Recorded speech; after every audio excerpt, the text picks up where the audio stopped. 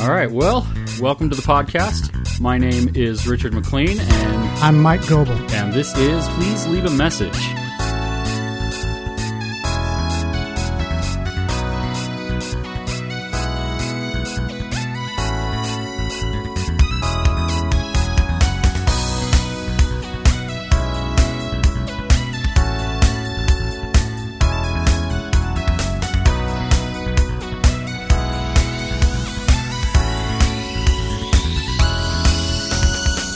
How you doing, Mike? Doing all right. So, where is it? Where are you living now?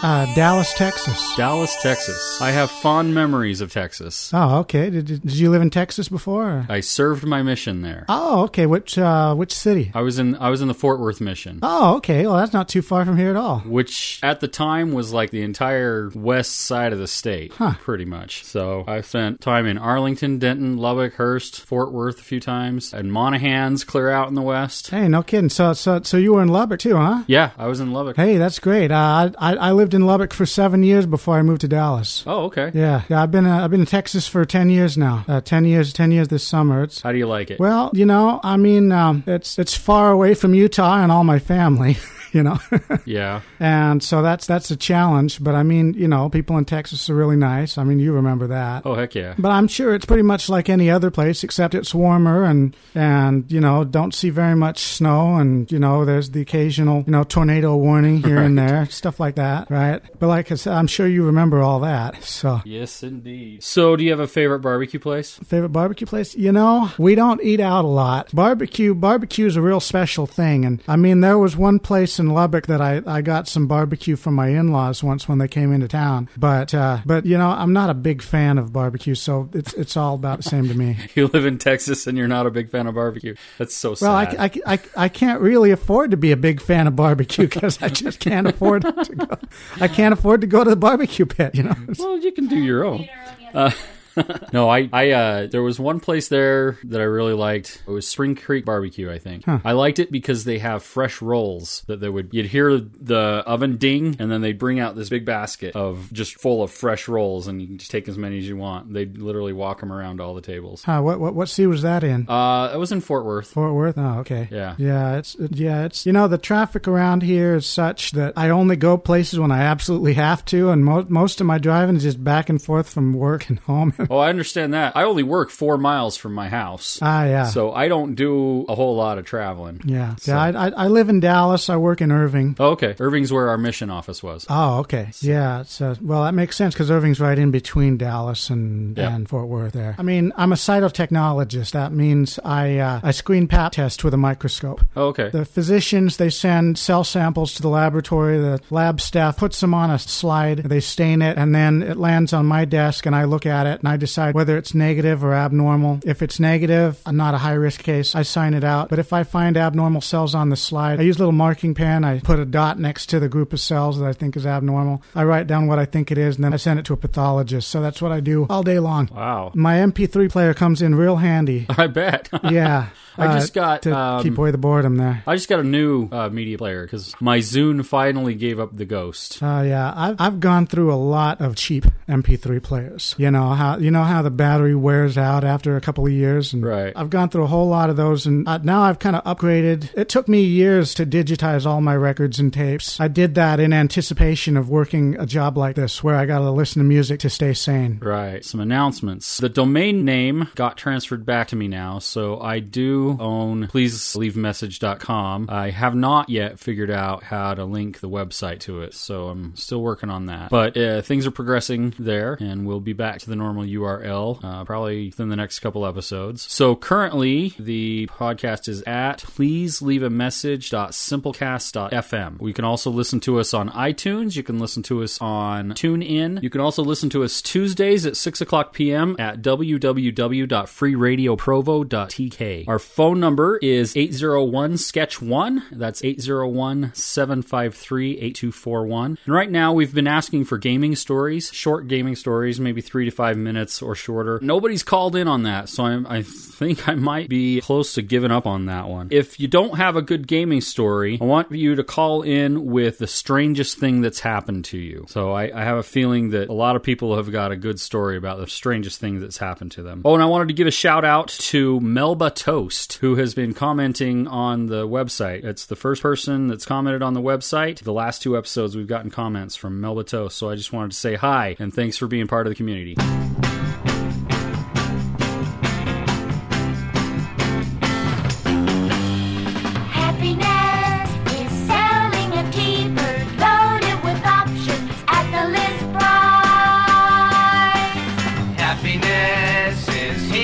A Mustang, she wants a wagon, selling them twice.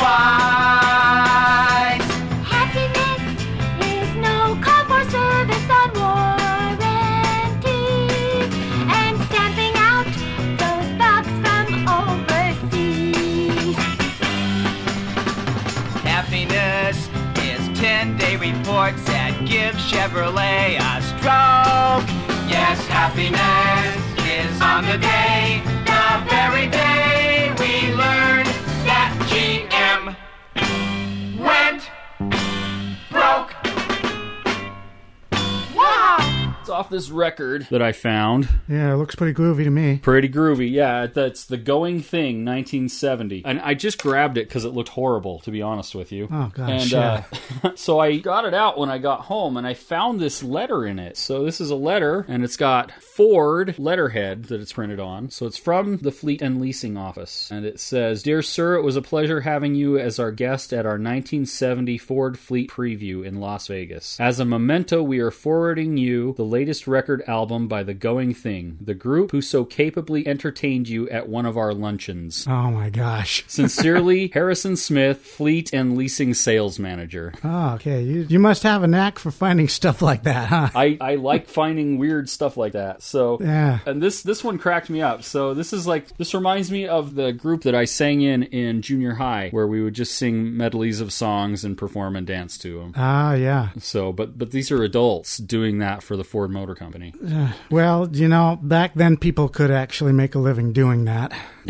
How much time do you spend in thrift shops looking for this stuff? You know what? I don't spend a lot. I just kind of have a knack, I guess. I'm not really into finding weird stuff. I did find one cool thing years and years ago, and this actually came in handy just a couple of weeks ago. Years and years ago, I was at Starbound Records in West Valley, and I found Captured by Journey, their live album from, I think it was 1980. Okay. Now, I don't know if this originally came with the album or if it was just something that was stuck in there, but there was a poster, a little poster, and it was a 12-inch poster of a picture of Greg Raleigh. And I looked at it a little closer, and I realized it was autographed, but it was hard to see because it was black pen on a dark background. Oh, okay, but, yeah. You hold it up to the light, you can see that it was autographed. And, years and years later, Santana gets into the Rock and Roll Hall of Fame. And so suddenly this dollar record that I picked up at Starbound over 20 years ago, it now has an autograph with it from a member of the Rock and Roll Hall of Fame. Nice. A couple of weeks ago, my calling at church is with the Scouts. We had a little Cub Scout lesson on collections. And so I brought some examples from my record collection,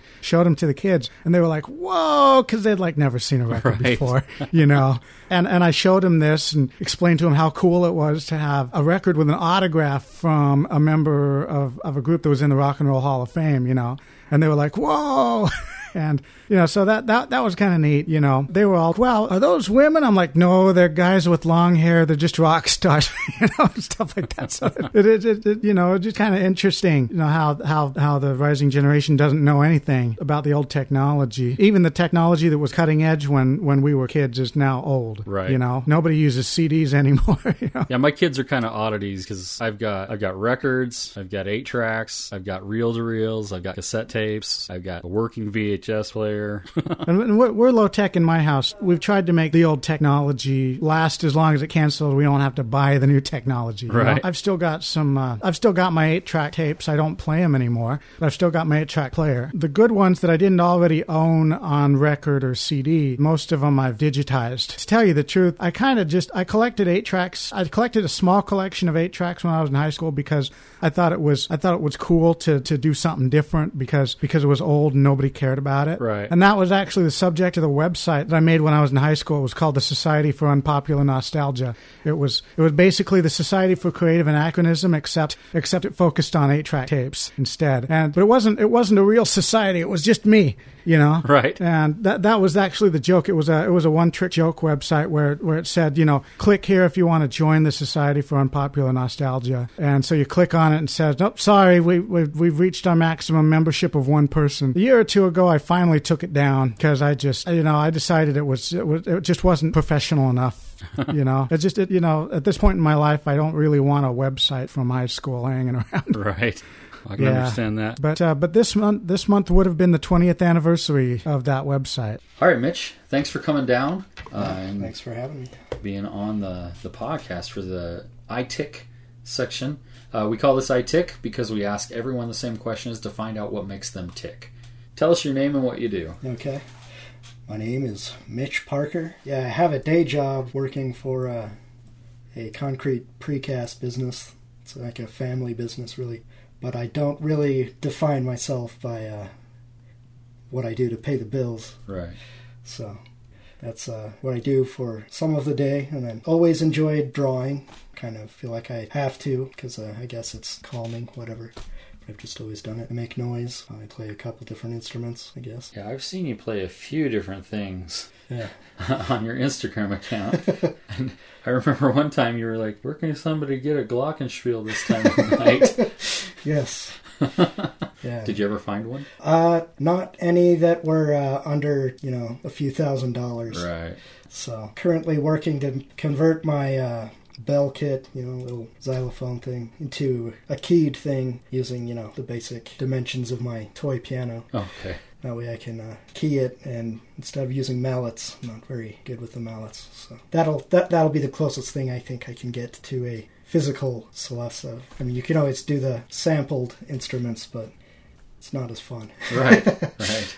Tell us your earliest memory. I'm not sure how old I was, but I think I had to have been under 2 years old. Because I was in a high chair at dinner at my grandma's. We've always had dinner at my grandma's on Sundays. So like lots of aunts, uncles, and cousins. I was in a high chair. My cousin, who's a couple of months younger than me, was in a high chair right next to me.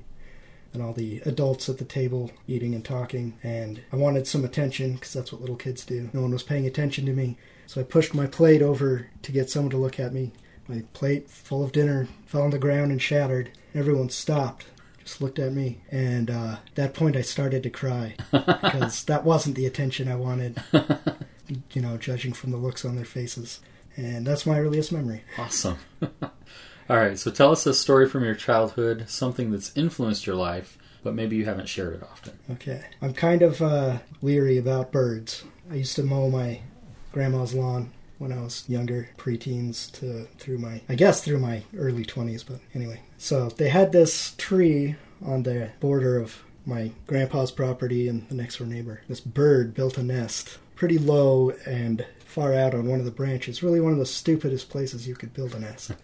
But I had to mow the lawn, so I, would go as close to it as I could. And it would jump out and hiss at me, have this angry look on its face. But, I tried to let it know I was keeping my distance. Anyways, the weeks went on through summer. Once there were the baby birds hatched. It was a robin, by the way. Okay. Yeah, it started to get closer and fly pretty close to my head, to warn me. But then got to a point where it actually tried attacking me. And, it had its talons out, its eyes wide open, hissing at me. And yeah, I've never seen such an angry look on a bird's face. It didn't like me. Now birds are kind of scary. And actually, it's not the only time I've been attacked by a bird, but it was the first time. Wow. So you weren't surprised when you found out that dinosaurs became birds? Oh, not at all. it made, perfect sense at that point. Okay. All right. Share with us a piece of music that's been highly influential in your life.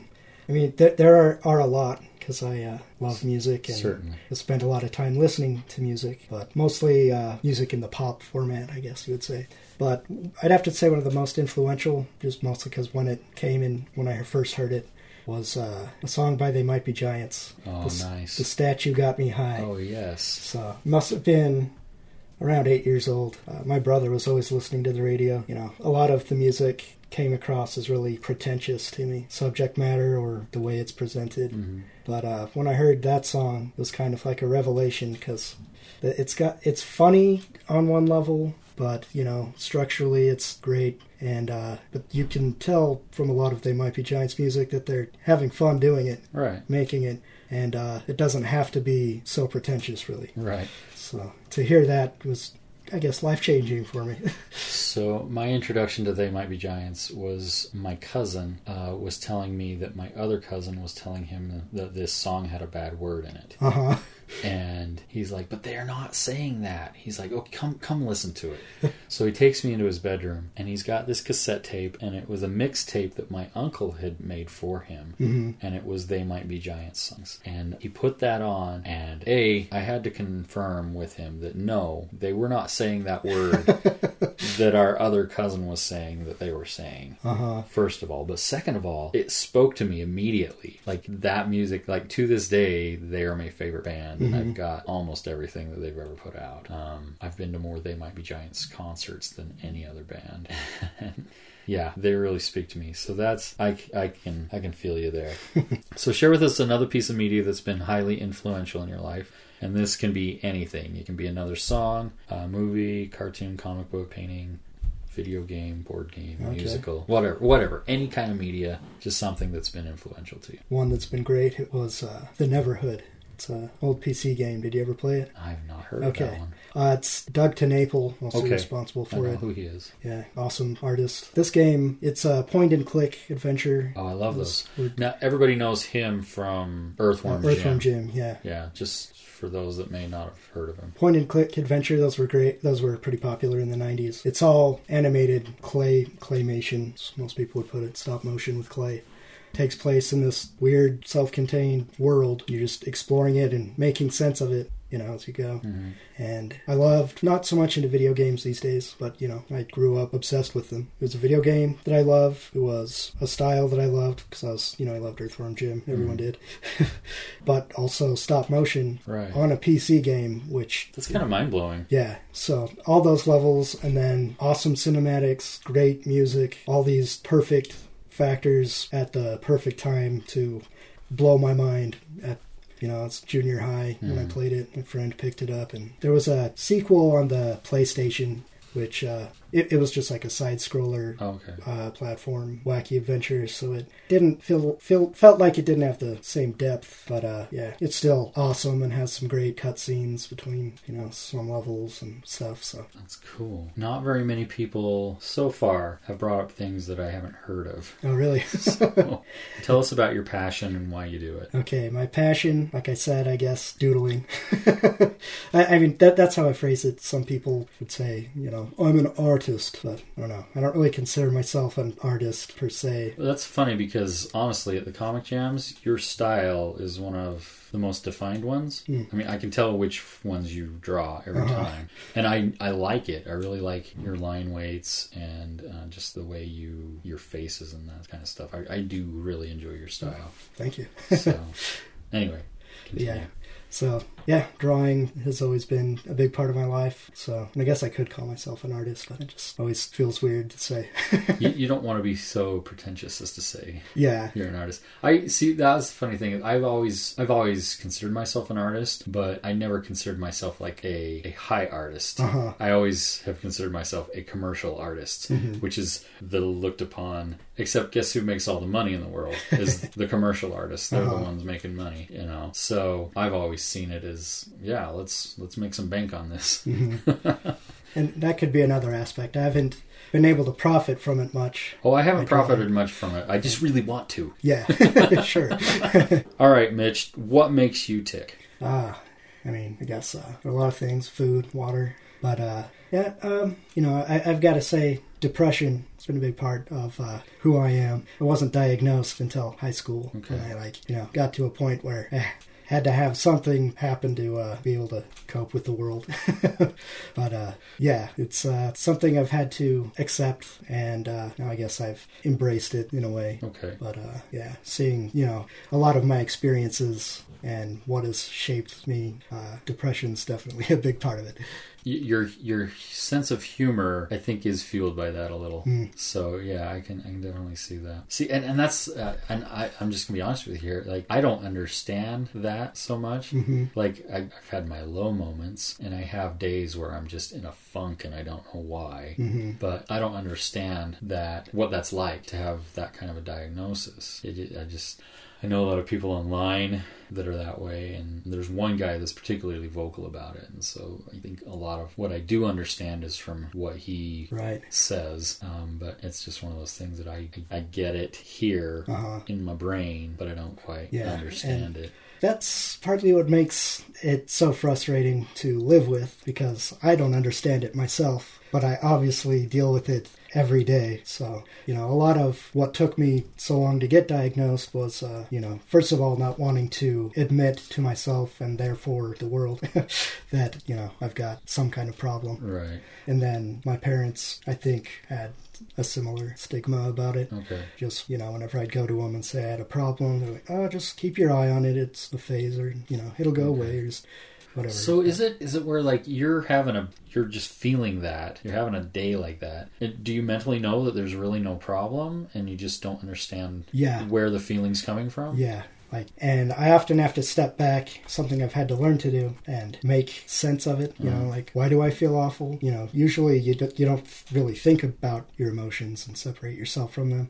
A lot of the time I'll be in a situation where I should be on top of the world, or at least feeling positive, but I'll feel awful, and just have to understand, no, it's just depression. I think I do kind of understand, because I do have days where, usually if I'm like having a bad mood or something like that, I know what it is. It's like, okay, I've got these bills that are looming. I've got this thing going on and I can't resolve it right now. And it bugs me for things to not be resolved. So those days I get. But then I do, maybe every 4 to 6 months, I have a day where I'm just in a funk and there's really no reason. So it's like that, but like often. Yeah. Okay. That would be frustrating, is all I'll get at. Yeah. Because I can usually, the way I cope is I usually go, okay, I haven't been drawing enough, or I haven't been doing audio stuff enough, or usually that's how I get out of it. It's like, okay, that I blame it on that. I'm like, okay, I'm feeling like this because I haven't been creatively getting myself out there. And so that's how I cope with that feeling. But again, I don't get it all the time. I just, like I said, it's every few months or so. Yeah. So I've been diagnosed with dysthymic depression. Okay.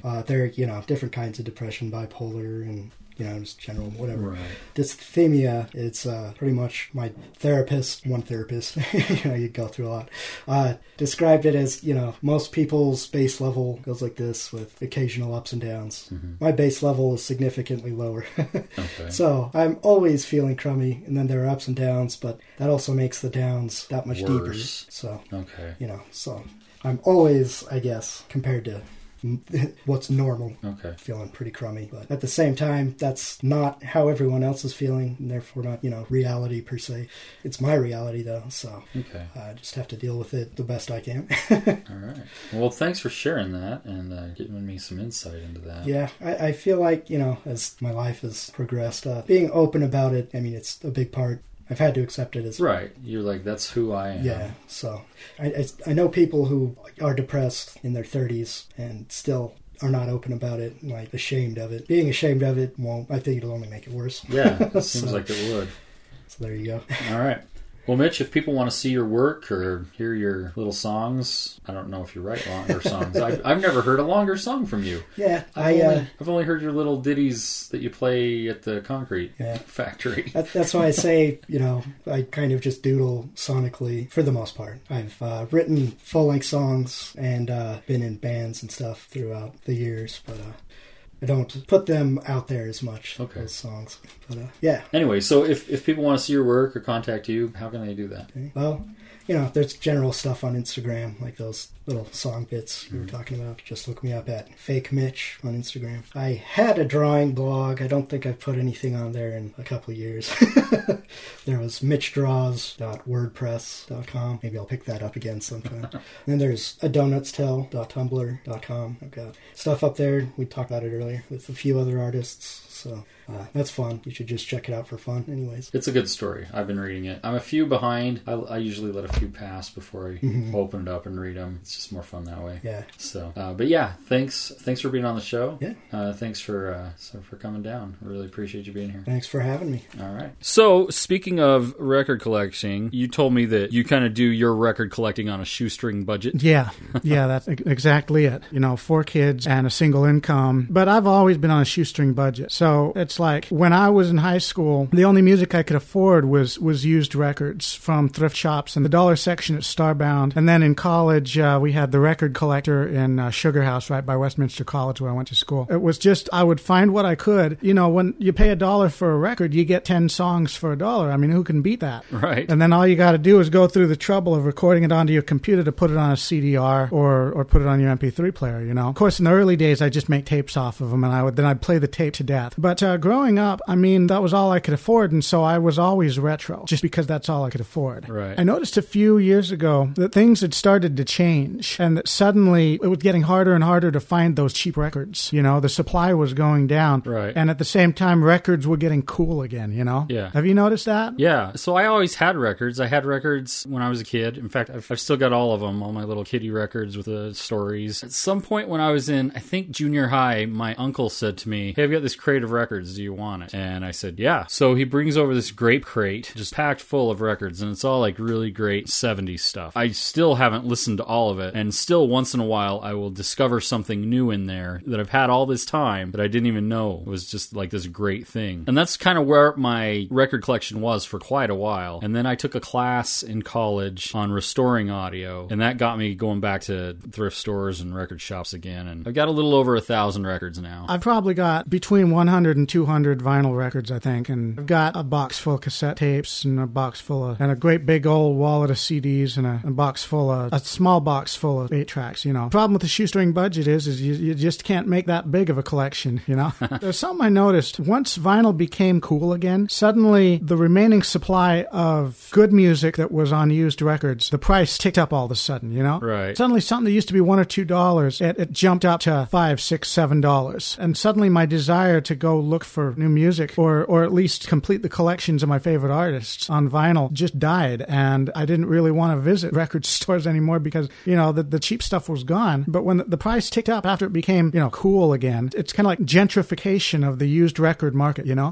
That's the best way I can describe it, is gentrification. And really stuff that's really got no business being sold for a lot of money because it's scratched up, it's beat up, that the cover's worn, all the stuff that they used to, how you'd go to Starbound and they'd have the big sticker where they'd say the condition of this, and this. Right. All that stuff is, not in the best shape, but they're selling it like it's worth something, Yeah. But then again, maybe it is worth something now because I'm sure that a lot of that surplus supply just wound up in the dumpster in the landfill, and so now it's just not there anymore. There was a story I read online about this guy. He happened across these guys cleaning out a building one day, and they were literally just dumping thousands of records in the trash. And he's like, "Can I go through these?" They're like, "You can, but we're getting rid of everything, so you just got to go through it now." And he saved, I think, about 50,000 records. And no kidding. Yeah, and they just literally dumped the rest of it. Was it like some kind of a stash for some independent record store? Some kind of a record, some private yeah, collector? It was some kind of a record store, and they'd gone out of business years ago, and this building was just chock full of them, and they were selling the building, and so they'd paid some crew to go through and just clean it out. Yeah, but it makes sense. I mean, those record stores, they built up an inventory of used stuff, and when the demand went down, they went out of business, right? I mean, Starbound was the perfect example of that. You know, all of us who grew up in the west side of the Salt Lake Valley remember Starbound. You know, and since I hardly ever get back to Utah now that I'm in Texas, so I mean, I don't know if the Record Collector in Sugar House is still in business or not. I haven't heard of that one. The one I like to go to is Randy's Records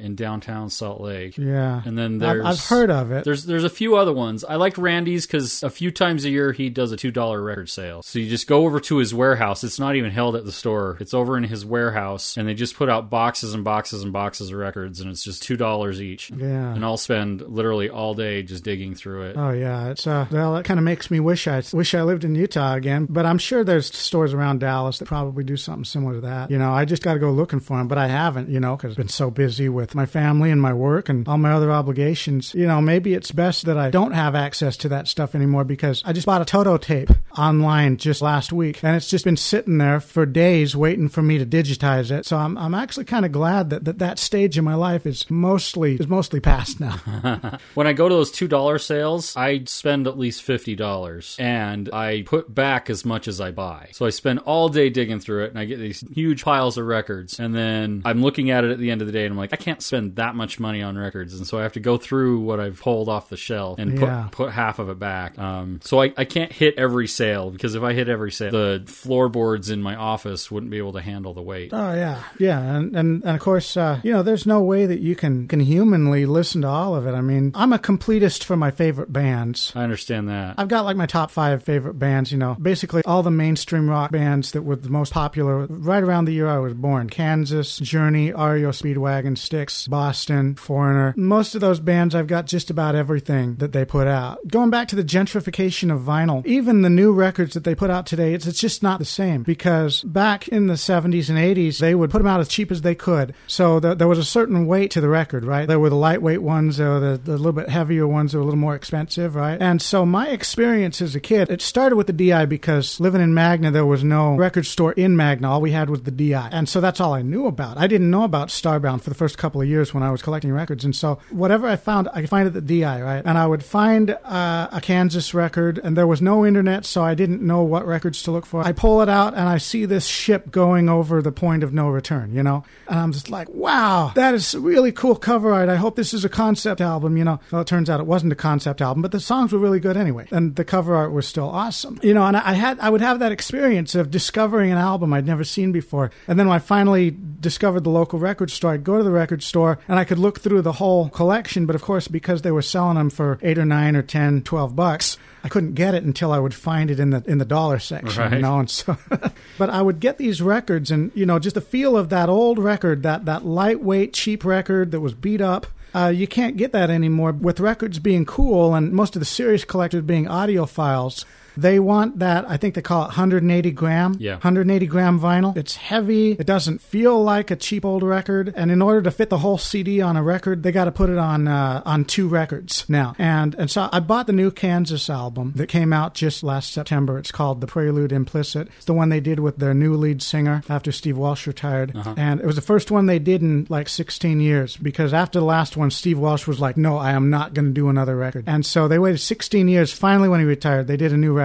And it's pretty good stuff. But, you know, I sat down next to my turntable, and I tried to relive that, you know, that experience that I had as a teenager of playing a new thrift store record, you know. Right. But the experience is just not the same, because it's this super high quality 180 gram vinyl, something that I would have never seen in the record store if it was one of their older records, you know. So even the format itself has become gentrified, so to speak. I kind of specifically avoid that newer stuff, A, because it's just so much more expensive, and B, because when they reissue them, they remaster them, and they ruin them, because they bring the volume levels up to modern day volume levels, and it just, the dynamic range is gone. Yeah. So I specifically don't really buy the new stuff. I've got the new Santana record, and I bought the Stranger Things soundtrack because it was just cool. Oh yeah. I mean, everybody talks about Stranger Things. I I don't have Netflix. Is it on Netflix? It's on Netflix, yeah. Yeah. I don't have Netflix because, like I said, I'm on a tight budget, and the last thing I want to do is pay $10 a month so that I can watch too much TV, you know? But I agree with you on that point about the things being mastered differently. I mean, in the 80s, nobody knew how to master a CD properly because they had all grown up mastering records. And so you'd get this fingernails on a blackboard sound, right? But now it's the opposite. Now nobody knows how to master the vinyl. That's true. Now when they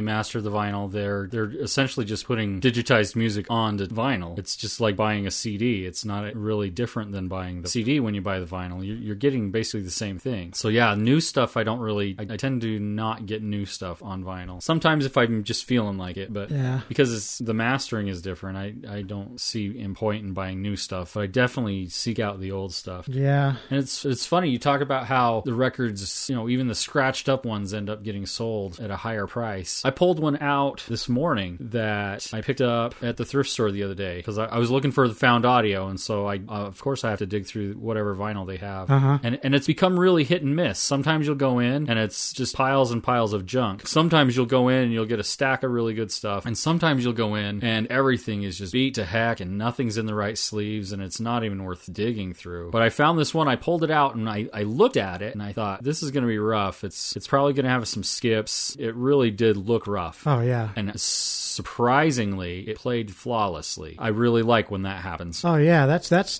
a lucky thing there, you know, because I mean I've got some records, they look shiny, but there's just, you know, one little nick in one spot, you know, or one scratch on that shiny record, and it just messes it up, you know. Yeah, that's my Chariots of Fire record. It had a little nick in it that was so small you couldn't even see it, but you couldn't even play the main title track, which is the only reason I bought the record. It would skip like a full minute into the song, just right at the beginning. Yeah. I've got that record, by the way. That was a thrift store find, and I think it played okay, but I don't listen to a lot of instrumental music, though, when I'm at work, because it kind of puts you to sleep.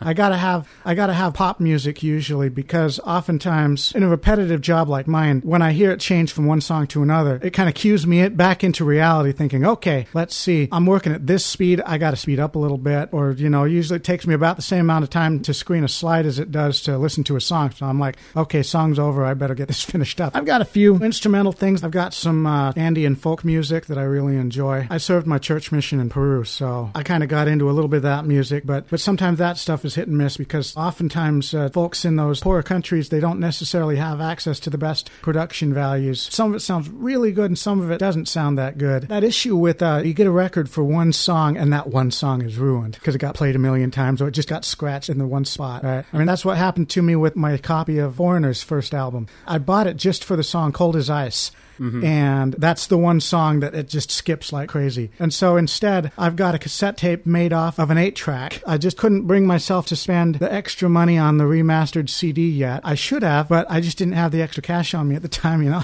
But that's the way it goes, you know. Sometimes your favorite stuff is just a really beat-up old thing, and that's just what you go with until you get around to buying the remastered CD, you know. Right. Yeah, I think it's interesting that you digitized all your analog stuff to listen to like that. I have not digitized a lot of my records. When I listen to records, I listen to records, and when I listen to my digitized stuff, it's mostly CDs that I've ripped. And I'm such an audiophile, audio snob, really, that I can't just rip an MP3. I have to have an uncompressed file format. You know, for me, it's different because I'm hard of hearing. You know, I lost half of my hearing when I was 6 years old from ear infections, and I've worn hearing aids since 1985. So lo-fi has never really been that big of a problem for me.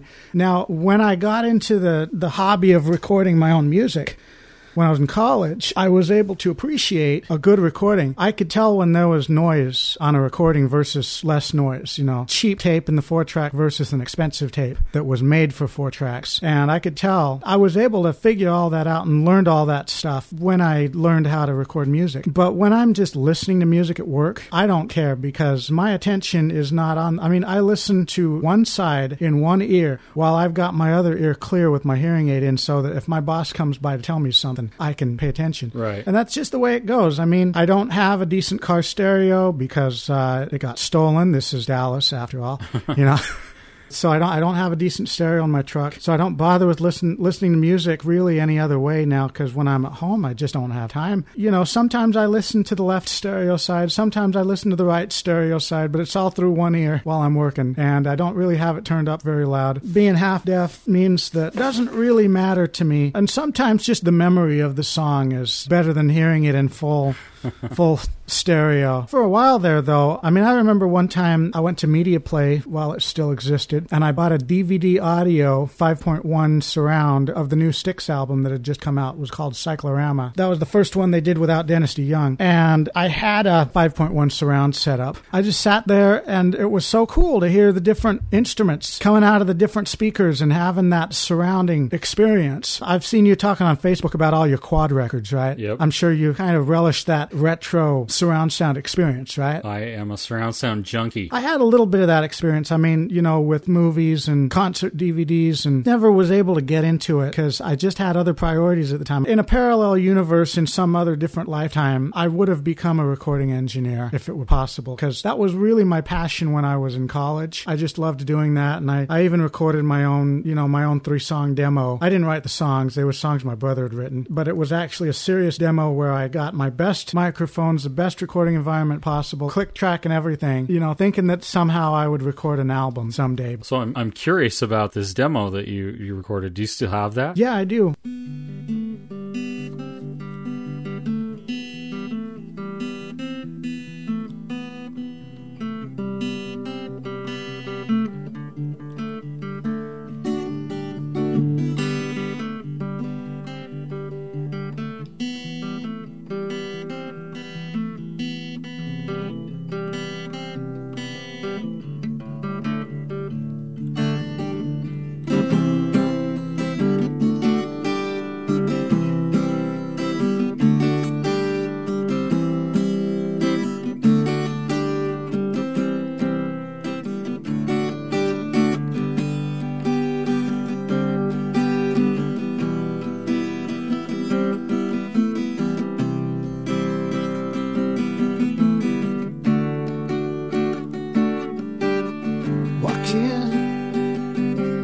Down the street, no place to go, no one to meet. Time slowly passes me by. In my lonely world, I find no tears left to cry, but I see you standing there with a certain look in your eye, when everyone else just turned and walked by. Now I have found a place to run, with the wind in my hair, and you standing there, baby. I have found a place to run, with the dream in my hand, and you understand in my heart.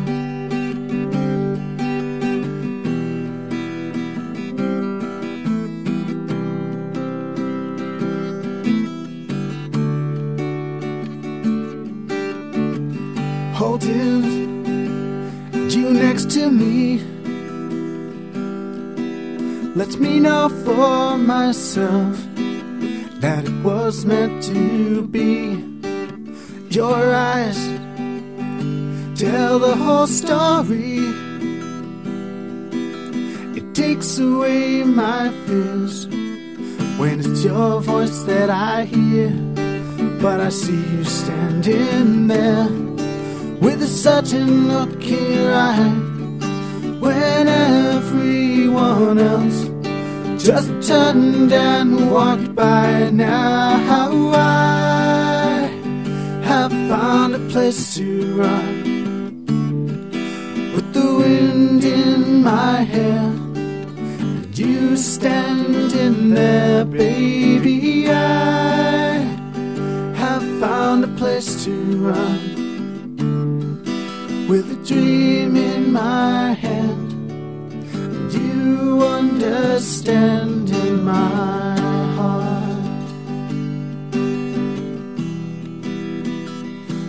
place to run, a place to run, a place to run, a place to run.